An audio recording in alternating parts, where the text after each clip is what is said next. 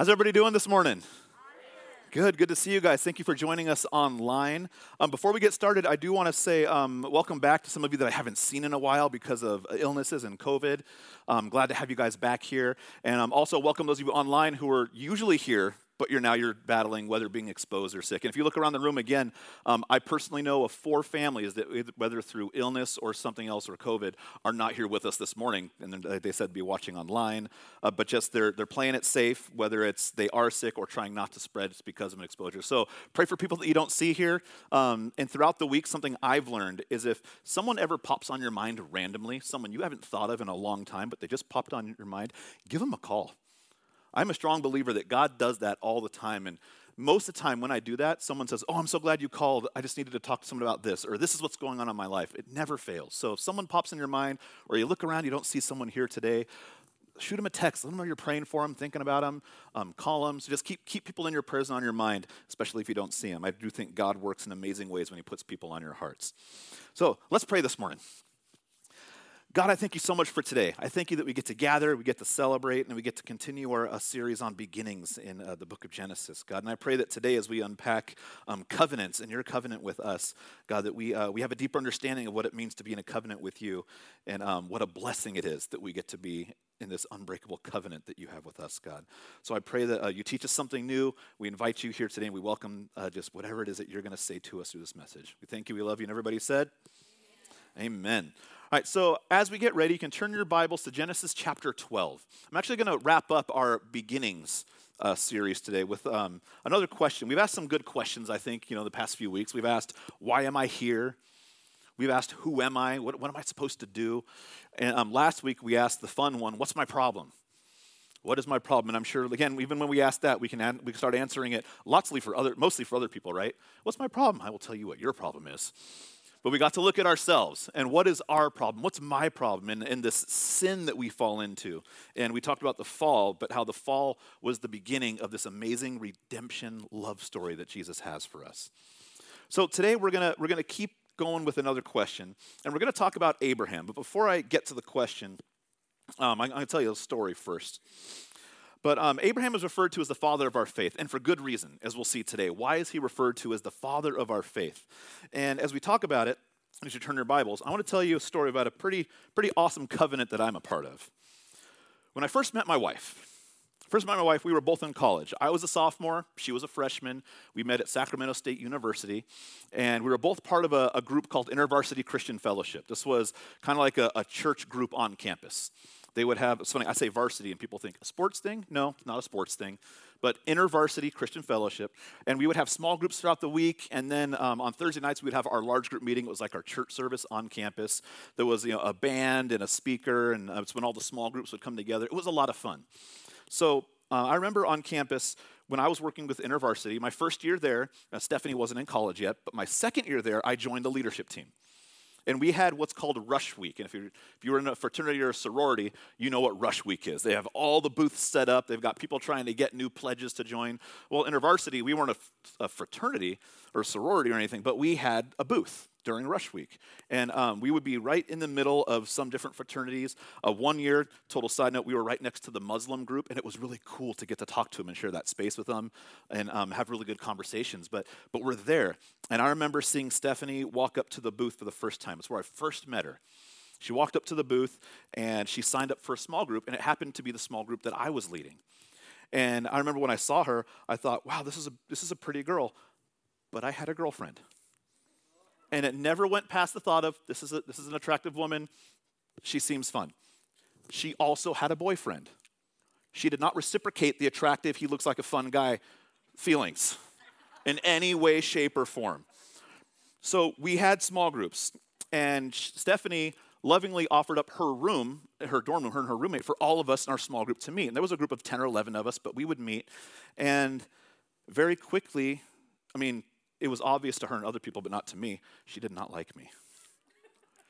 And I don't mean not even romantically, there was no, I do not like him thoughts coming towards me. And I was oblivious, I thought she was just a fun person. But we were in other relationships, and the entire first year, we would meet in her room, and I was my normal self, talking fast, outgoing, sarcastic, amazing sense of humor. I thought I was good looking. But, maybe not. But I thought I was a fun guy. Stephanie had the opposite thoughts. She would openly tell people he's loud, he's annoying, he never leaves. I didn't live in the dorms, but I was always hanging out in the dorms. Had a lot of friends there, and she wanted me out. She probably even had the thought, I can't wait till next year when he's not my Bible study leader. But I thought we were friends. The next year, something changed. That next year, we both found ourselves single at the start of the next school year, and she had joined InterVarsity leadership as well. We didn't lead a Bible study together, but we found ourselves hanging out, whether it was leadership meetings or different things. We found ourselves hanging out all the time. And we went to a thing called Fall Conference, where we started, it's a whole bunch of InterVarsities from different colleges would all get together and have a big weekend conference. I found myself wanting to hang out with Stephanie all the time. And I felt like I was getting the same feeling back. She was wanting to hang out with me all the time. And when I left that conference, I knew I really like this girl. This is not just a thing anymore, like she's fun. Like I was having feelings for her. Then, sure enough, I found out through just hanging out, she had the same feelings for me. But it was really cool. We found ourselves hanging out a lot, and eventually we were dating without even realizing we were dating. It just turned into, people started asking us, are you guys dating? And we had to ask each other, I think we are. I mean, we're doing everything together. We were like, I have to go to Costco. You want to come? Yeah, let's go. We go to Costco. What a date, right? But we were doing it all the time. That dating relationship, years later, turned into a much deeper relationship, and it eventually turned into the covenant that I'm in with her now, coming up on 14 years in March. I remember standing at the altar saying vows to Stephanie, for better, for worse, for poor, for poor, for poor, for poor, for poor. She knew I was going to work in ministry, so she was not marrying me for my money. I knew that going into it. But in sickness and in health. But we call this the covenant of marriage. And many of us in this room have entered into this covenant of marriage with somebody. But I know that I echoed the words of Beyonce. I liked it. I put a ring on it, right? I wanted to keep her around. I don't know exactly how I tricked her into saying yes.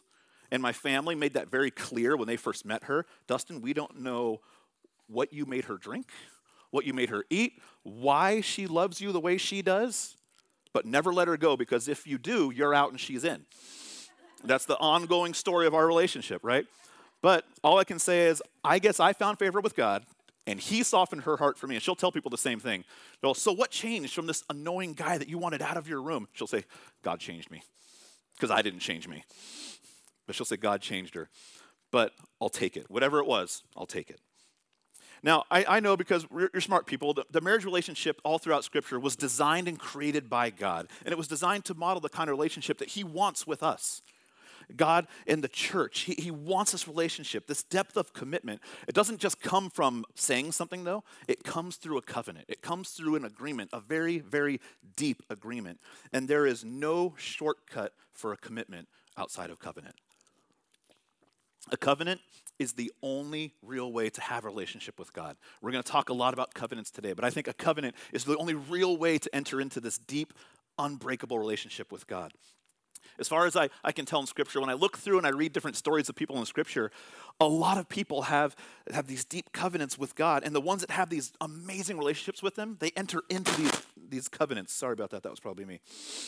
If you're looking to connect with God, that is, to be a part of what he's doing in the world, you've got to connect with him through something deeper than just talking to him every now and then. It's a covenant relationship that we enter into with God.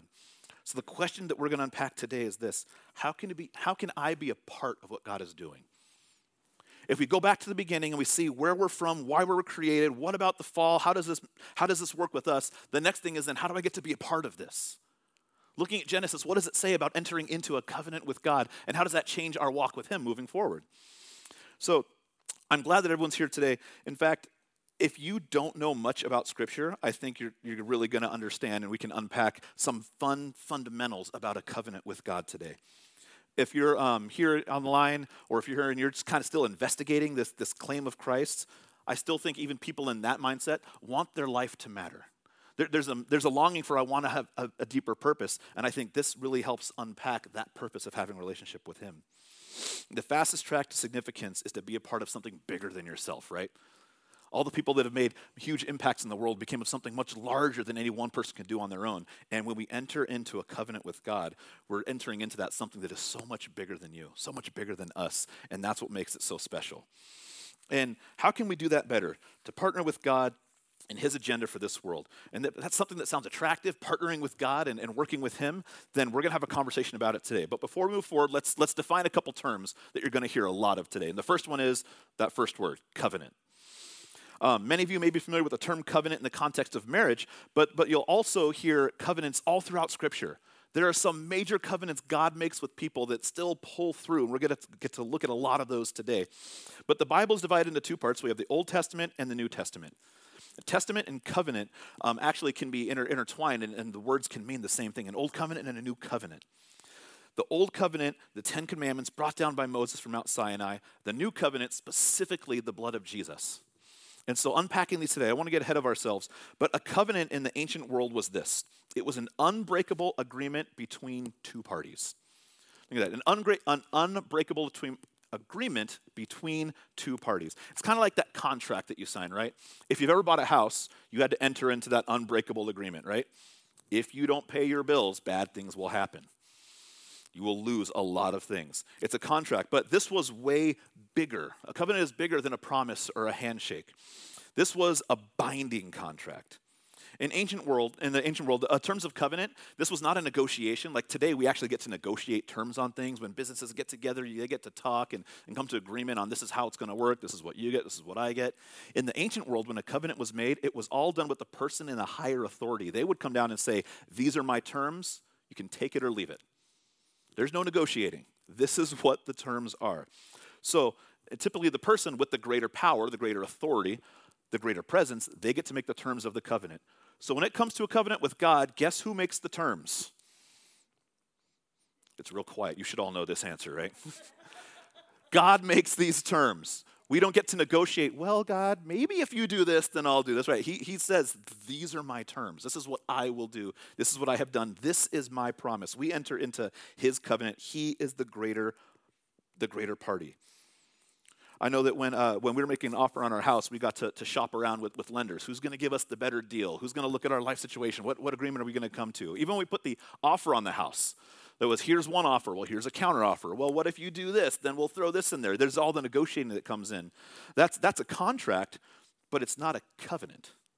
Not a covenant that comes from the higher authority. There's no negotiating. We don't get to lay out terms when it comes with God. He gets to tell us how this is going to be. He sets the terms of the covenants. We can accept them or reject them, but we don't get to alter God's covenants. We don't get a say in how he changes them. So that's a covenant. The second term we'll hear a lot of is faith. And I think we need to clarify, make sure we're on the same page with faith. Because in our culture, faith is defined mostly as either a feeling or a mental assent. Like, oh, maybe I'll have faith in this, maybe I'll have faith in that, but I want to talk about a deeper meaning for faith. I believe or I feel is what a lot of people will say.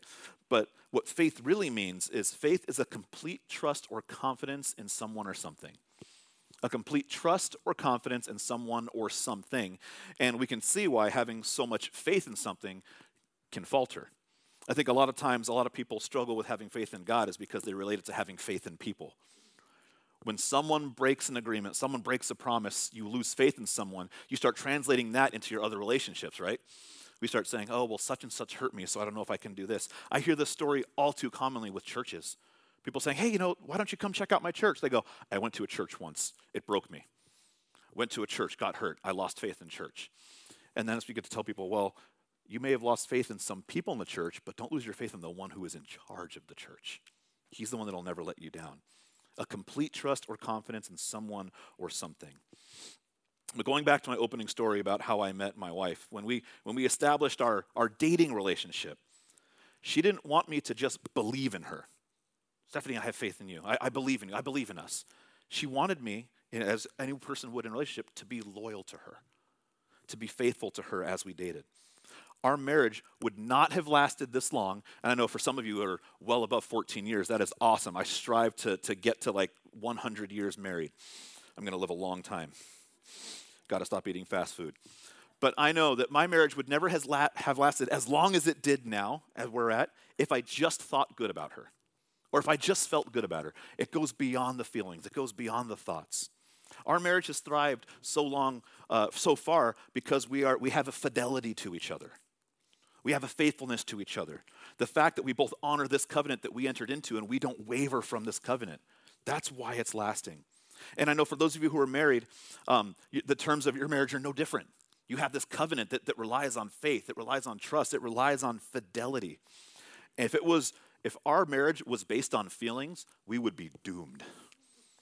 If any relationship is based solely on feelings, you will be doomed because feelings lead to behaviors.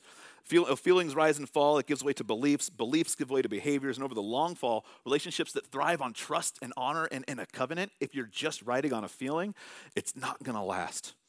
As a matter of fact, just recently, my wife and I were talking, and we were saying, she had told me, she goes, man, I just feel off today. I just feel off. And I could tell that it wasn't, a normal fun evening where we're happy and laughing. There was something that was off, and we got to talk about what was making her feel off. But if we relied just on those feelings, our marriage would end really quick. Because sometimes we can act out really, really badly on a really quick feeling. But over the long haul, relationships thrive on trust, honor, and that fidelity. And I think this is a lot to do, similar with our faith with God. God, I think, is far less concerned about our mood swings because he deals with 7.5 billion mood swings every day. I think God is less concerned with our mood swings. He's more concerned with our life of loyalty lived for him. Less concerned about the mood behind it, but the life of loyalty lived for him. Loyalty goes so far beyond moods. And if we understand this concept, and I think we can get it, then the story of the first major covenant in Scripture is going to make a lot of sense to us. Because someone could have had a major mood swing here and it would have changed a lot of stuff. We're going to talk about Abraham, the father of our faith. Back in Genesis chapter 12, God makes this promise. Makes this promise to a man named Abraham. Now, Abraham living in Mesopotamia, God says this to him in Genesis 12, chapters 1 and 2. He says, go from your country and your kindred and your father's house to a land that I will show you. And I will make you a great nation, and I will bless you and make your name great so that you will be a blessing. Now, God's covenant with Abraham is starting to get established here. But he comes to this man and he says, I'm going to make a covenant with you, and there are two conditions. Again, Abraham doesn't get to negotiate these conditions. This is what it is. Two requirements. One, leave your land. Land was a huge asset back then. You leave your land. Number two, you leave your family. That's a big ask. That is a huge, huge ask. Leave your land, leave your family. And your initial thought may be, what a crummy covenant. What does God think he's doing? Telling this guy, hey, I want to use you. Leave everything. Get out. It's like, well, why would you do that? But look at your land. Say goodbye. Look at your family, except your wife. She's coming with you. Say goodbye. And they didn't have kids. It was just him and his wife as far as immediate family. But say goodbye. And as hard as that may seem, God also gave him two promises with this covenant. He said, when you leave your land and you leave your family, I have two promises. I'm going to give you bigger land and a larger family. This was the covenant, and Abraham pledged his allegiance to it. He said yes. Didn't get to negotiate, didn't get to say, well, what if I do this instead? Can I take some of this with me? He said no. And on top of that, God didn't even tell him where he was going. At this point, it's like, hey, you're going to get up and you're going to start relocating. Where am I going? Doesn't matter. These are my terms. Get up and go. And Abraham does it. He gets up and goes. That's a lot of faith. But through his obedience, Abraham becomes the father of our faith. Sometimes we have to say goodbye to earthly things. We have to look at the things around us that we think mean everything and then relate those to God, where we say, actually, in my relationship to God, that really doesn't mean everything. God means everything, and he may ask us to say some hard goodbyes to things so that we can trust him to execute his plan, which will always lead to bigger and better things according to the plan that he has for us. Not always easy, but always good, always better. Wasn't planning on talking about this, but this morning I was on Facebook and a memory popped up. Today marks exactly 1 year that was mine and Stephanie's last Sunday at Creekside in California. And it's just, when I read that post, it was just a flood of like emotions, good emotions, like, wow, it's been a year. A year ago today, we were on the stage and I was giving my last message to Creekside. This is the church that I never in my wildest dreams thought I was going to leave. I thought I was a lifer. Not an inmate, but a lifer. I thought I was going to be there forever. This is the church that maybe one day I'm going to be in charge of. This is my plan. I'm going to be here forever. And then I look at this and I was like, wow, what did God tell me to do? Leave my land and leave my family. Not my wife, she came. But for both of us, our whole family lives down in the Bay Area. Everybody. And so we were literally leaving our land and leaving our family. Now, the difference is Abraham didn't know where he was going. We knew exactly where we were going.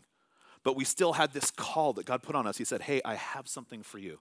This is going to be bigger. This is going to be better. This is what I want for you in your life. And it was a huge step to go. Now, I look back at that, and it was so hard to say goodbye. I tell people, it's an interesting feeling. I say, that was the hardest decision we ever made, but the easiest decision we ever made at the same time. We knew clearly what God had called us to do. I wouldn't change anything that I get to be here with you now. But at the same time, saying goodbye was hard. It was not an easy ask, but it was an easy decision to make, knowing that this was not my plan. This was God's plan. This was God's promise. Paul says this in Romans 4:3. He says, for what does Scripture say? Abraham believed God, and it was counted to him as righteousness. Abraham believed God, and it was counted to him as righteousness. And if we skip down to verse 11 and 12, it says this, the purpose was to make him the father of all who believe without being circumcised, so that righteousness would be counted to them as well. And to make him the father of the circumcised, who were not merely circumcised, but who also walked in the footsteps of faith that our father Abraham had before he was circumcised. Hence, Abraham became the father of our faith. And I love that it's established in the Old Testament and it's brought forward in the New Testament, referred to as this is the man that started this journey for all of us. He is a spiritual father. He was literally the biological father of the Jews. Literally the biological father that comes down, and you can trace the 12 tribes of Judah through his lineage. He is the spiritual father, therefore, of us also now as Christ followers and believers. The spiritual father, the father of our faith. He is also the father of Islam through his offspring Ishmael. And if you take Christianity and Islam, this makes Abraham the most single influential religious figure outside of Jesus in human history, claiming to nearly 50% of influence in religion. That's a huge, huge impact that this man has had through history. But it gets even better. Abraham has this covenant with God, but if we go through to the New Testament, we will see that Jesus fulfills Abraham's covenant. Jesus fulfills Abraham's covenant. Sticking with Genesis for a minute, we see something significant. In chapter 15, God asks Abraham to do something to ratify this covenant in a very significant way. Genesis 15:9 says this, bring me a heifer 3 years old, a female goat 3 years old, a ram 3 years old, a turtle dove, and a young pigeon. And he brought him all of these, cut them in half, and laid each over against the other. Now, this may seem a bit frightening, right? You're going to bring me all these animals, you're going to cut them in half, and you're going to start laying them on each other. And this just seems weird, right? But nonetheless, this was a common scene in the ancient time.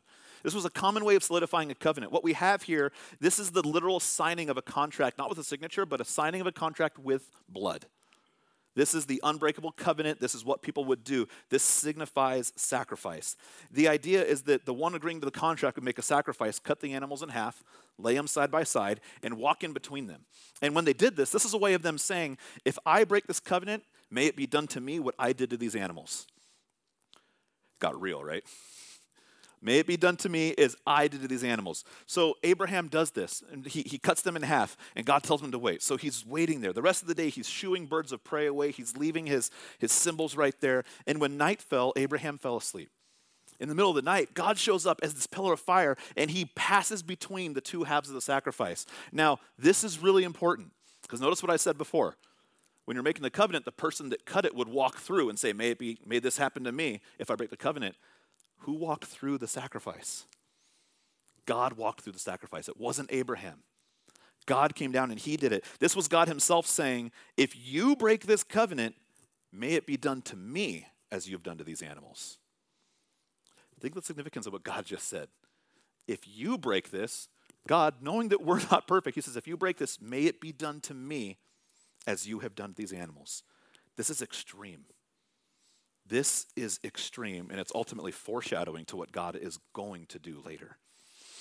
We see that God not only does Abraham have faith in God, but we see that God has faith in Abraham and an ultimate love for Abraham and what is going to happen with his creation. We see this concept repeated in Genesis in chapter 22. He makes a demand of Abraham that seems inconceivable. You may recall the story that Abraham, when he found out that he and his wife were going to have a child, they were in their late 90s. They were old. In their late 90s. Childbearing time was over. But this is when they have a child. God finally gives Abraham the offspring he promised, and they name their son Isaac. Now, a few years later, we're not really sure exactly how old Isaac is when this story happens, but some scholars believe Isaac was a young teen, a young man, well capable of out wrestling, outrunning, outmaneuvering, giving his dad a stiff arm if he wanted to at this point. But God asks Abraham to do something, which is, for us, would be an outrageous request. God asks Abraham to sacrifice Isaac. And like I said, Isaac probably at some point when he realizes when they're walking up there and there's no animal to sacrifice and Abraham's kind of looking at him holding this rope and this knife, at some point the light had to go on like, all right, my dad's going to kill me. But Isaac also doesn't run away from his dad.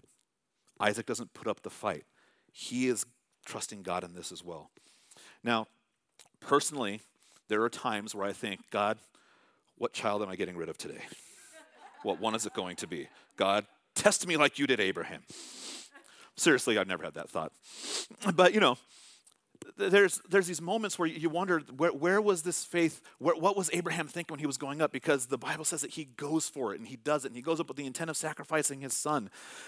Abraham assumed that God demanded the sacrifice, and we don't know this until Hebrews 11, but we find out that Abraham actually assumed that God was going to raise Isaac from the dead. And this was a thought purely based on faith. There had been no resurrection of death yet in Scripture at this point. But in Hebrews 11, it says this: Abraham considered that God was able to raise him from the dead, from which, figuratively speaking, he did receive him back. So we find out in Hebrews that Abraham had this amazing faith thought that if I sacrifice my son, God's going to bring him back. This is the promise God gave me. But remember, there had been no raising of dead yet. This was a foreign concept. So this was pure faith that Abraham had, that even though God had asked him to do something extraordinary, God was going to hold to his covenant. God was going to keep his promise. To you and me, this may seem like a horribly inappropriate test, right? This is a test to the extreme. And if it wasn't for Scripture and how it plays out, maybe we wouldn't really understand God's intention behind this. But we know how, maybe most of us know how the story ends. Abraham lays his son on the stone altar. He binds him up, and he has the wood to burn, and his body is on the platform. And Abraham raises his knife. But an instant before he goes through with it, and he is going to do it, he hears the voice, "Stop." An angel stops him. I can't imagine the relief of Abraham right there. It's like, oh, thank you, God. Literally, thank you. And an angel says, sacrifice the ram instead. There's a ram caught in the thicket. And I hope today God sacrifices the rams to the 49ers so bad. So bad. There it is. But God says, do the ram instead. And he sees Abraham's faith. We can't comprehend what's going on here until we really fast forward now to Matthew chapter 26. Matthew 26, on another hill, on another day, there's another son to be slain. But this time, the lamb in the thicket and the son to be slain is the same person. The same person. They're one and the same. God was using Abraham to point out that he would make good on his promise between these two halves of the sacrifice. God himself was going to pay the price for the broken covenant. The fact that we've fallen short, the fact that we messed up, God said, I walked through those bodies. I'm going to live up to that now. I'm paying that price for this broken covenant. And God, Jesus himself, paid that. When we look at this, Genesis 15, Genesis 22, Matthew 26, these are all chapters of the same story. All chapters of the same story. So let's revisit our core question. How can I be a part of what God is doing in the world? How can I be a part of this? I ask people, don't you want to be? I love the fact that I get to be a part of what God is doing, a part of this bigger picture. And that only happens, it always happens through fidelity with God's word, through fidelity in this covenant that God provided through Jesus. The covenant of Abraham was fulfilled with Jesus, and so too is every other covenant that we see in Scripture. And we're gonna fly through some of these covenants. I don't have time to elaborate on every single one of them. But there's 5 major covenants in Scripture, and then there are many other covenants that God makes. One of the covenants God makes is with Adam. God made this covenant with Adam. He said, we're gonna walk in the cool of day as long as you don't break loyalty. Don't eat from that tree of knowledge of good and evil. God said, we're gonna walk together as long as you don't do this. But what do? Right? Our ancestral forefathers, right? Adam and Eve, they ate freely from the fruit. In that moment, they rebelled against what God had best for them, and they were the ones that stepped out of that covenant. Yet it was Jesus dying on the cross who paid the ultimate price for that first sin and all sin that followed after. Through Jesus, we regain that relationship. We regain that ability to say, God is with me walking everywhere I walk. Jesus fulfilled their covenant. God made a covenant with Noah to save his family from the flood by following God's command to build a boat. Who would have thought that you would get saved by building a boat? I'm glad God's never asked me to build anything because I can't build. But God goes to Noah, says, build the boat. Now, this is compared with the Apostle Peter to Christian baptism. He talks about how God waited patiently in the days of Noah while the ark was being built. In and only few people, 8 in all, were saved through water. And this water symbolizes baptism that now saves you. Not the removal of dirt, but from the body, but the pledge of a clear conscience toward God. It saves you through the resurrection of Jesus Christ. First Peter starts talking about how this symbolism of water in the Old Testament, and in the Old Testament it wasn't a symbol, it was real water, wiped out the world. But today we get to use water to symbolize the wiping out of our sins. When God wiped out wickedness, we get to use water today to say, this is what Jesus did. Jesus was baptized. We get to follow his example. He fulfilled this covenant where water is going to save. And water is a part of how we express our decision to follow Christ. The covenant he made with Moses was a national legal system. It was summarized in the 10 Commandments. In children's ministry, we called them the Big Ten. It was a lot of fun going through the 10 Commandments. But it gave God's nation both liberty and limitation to protect them from their own simple bent. It soon became clear that after this rules had come out, that a relationship was needed. It went far beyond just written down rules. A relationship was needed. If you had rules without a relationship, it led to rebellion. And we see that in Scripture over and over and over. People rebelling and people thinking they can do things on their own. God's people needed more than a law, more than a written law. They needed love demonstrated. They needed to see it walked out. They needed to see these rules and guidelines lived in a way that showed how they were really structured. It wasn't a list of do not, do not, do nots. It really was this is what I want for you. This is how you can show me love. This is how you can show people love. And Jesus got to walk that out with people. He got to fulfill the covenant with Moses and the commandments. Matthew 5:17, Jesus says this, do not think that I have come to abolish the law or the prophets. I have not come to abolish them, but to fulfill them. He fulfilled all these laws. Paul says it this in Colossians 2:13 and 14. When you were dead in your sins and the uncircumcision of your flesh, God made you alive with Christ. He forgave us all our sins, having canceled the charge of our legal indebtedness, which stood against us and condemned us. He has taken it away, nailing it to the cross. The covenant with David, after this, he had a covenant with David. This was the promise that a seed from his line would always rule, would always be on the throne over Israel. 2 Samuel 7, we see this written out. It says, when your days are fulfilled and you lie down with your fathers, I will raise up your offspring after you, who shall come from your body, and I will establish his kingdom. He shall build a house in my name, and I will establish the throne of his kingdom forever. Now, if you follow through the life of David and what happened with his family, there was a lot of turmoil. There was a lot of fighting. And it became clear through the lineage of David, it was not his literal kids in that moment that were going to carry on the throne. It wasn't going to be Solomon or Rehoboam. It wasn't going to be any of the other ancient kings. Rather, his lineage was fulfilled through Jesus. Someone from the house and the line of David came to be the final, ultimate king for all. The angel Gabriel promised Mary just before her conception that her son would fulfill the prophecy. Luke 1:32, he says this, he will be great, and he will be called the Son of the Most High, and the Lord God will give him the throne of his father, David. I love that when we see scriptures, when we see these covenants that God promises with all these people, when Jesus comes, he fulfills every single one of them. He is the keeper of these covenants. The bottom line is this, Jesus fulfilled every previous covenant. His blood, his sacrifice, that is God walking through the animals, saying, may it be done to me if you mess up. He is God in the flesh fulfilling this. He paid the price. If we want to be a part of what God is doing today, it requires faith. Not just the faith of Abraham to believe in God, not just the faith to say, I know who he is, but the faith to obey his call. Maybe to leave certain things of your life behind. For Abraham, it was to leave family, to leave land, to go somewhere unknown. But when he did it, he saw God working through it. I think God gives us little things like that all throughout our walk with him. Little things. And for all of us, it could be different things. But what are you going to give up? What is God saying? I need you to step away from this. I need you to step aside from this because I have something so much better, and I want you to not look at that for a minute. Look at me instead. I've got something for you. If we want to be a part of what God is doing, we've got to be able to turn our focus and look at him and not look at some of the things that are distracting us. Abraham decided not just to believe God, but to obey his call to leave his family, to believe that God was going to provide him a bigger land, a greater inheritance. The faith of Noah against all reason to build a boat simply because God said, build the boat. The faith of Moses to wander in the wilderness for 40 years, leading rebellious people with nothing but 2 tablets of stone with 10 commandments.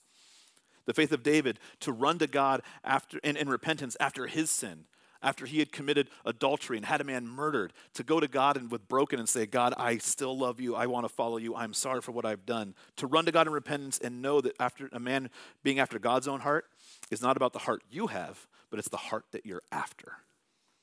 David knew it wasn't about his heart. It was the heart he was after when he was following God. So let me ask you this question before we close up today. If your faith were evaluated in the same way you measured your marriage, if your faith in God, this covenant you have with God, were the same way as you evaluated your marriage, would you say you were single, you were separated, divorced, or married? Ask yourself that question. How would your faith look like if you measured it with a covenant in God? Single, separated, divorced, or married. And wherever you fall on that line, don't look at that and go, oh man, I'd be divorced. This is over. This is bad. No. Remember, God doesn't look at these things as now it's over. God looks at this as this is the redemption story. This is the come back to me story. This is the I love you no matter what story. This is the covenant that he will never break story. I'd like to invite the worship team back up and invite you all to stand with me today. I truly believe every relationship, every single relationship, husband, wife, boyfriend, girlfriend, parent, child, has room for improvement.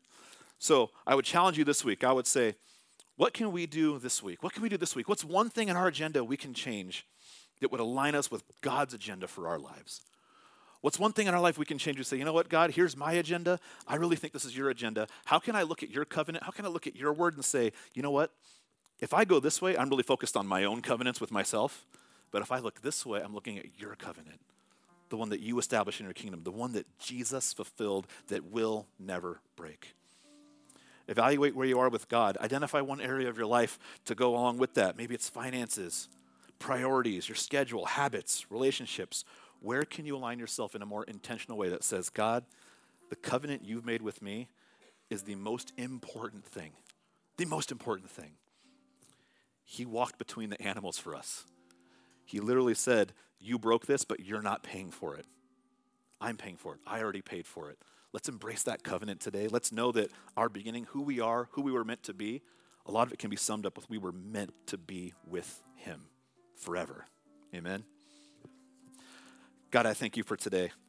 God, I thank you that your covenant is unbreakable. I thank you that what you established in the Old Testament, you carried through to the New, that Jesus paid that price. He walked through the animals. He walked through that blood and said, I will do this for you because I love you so much.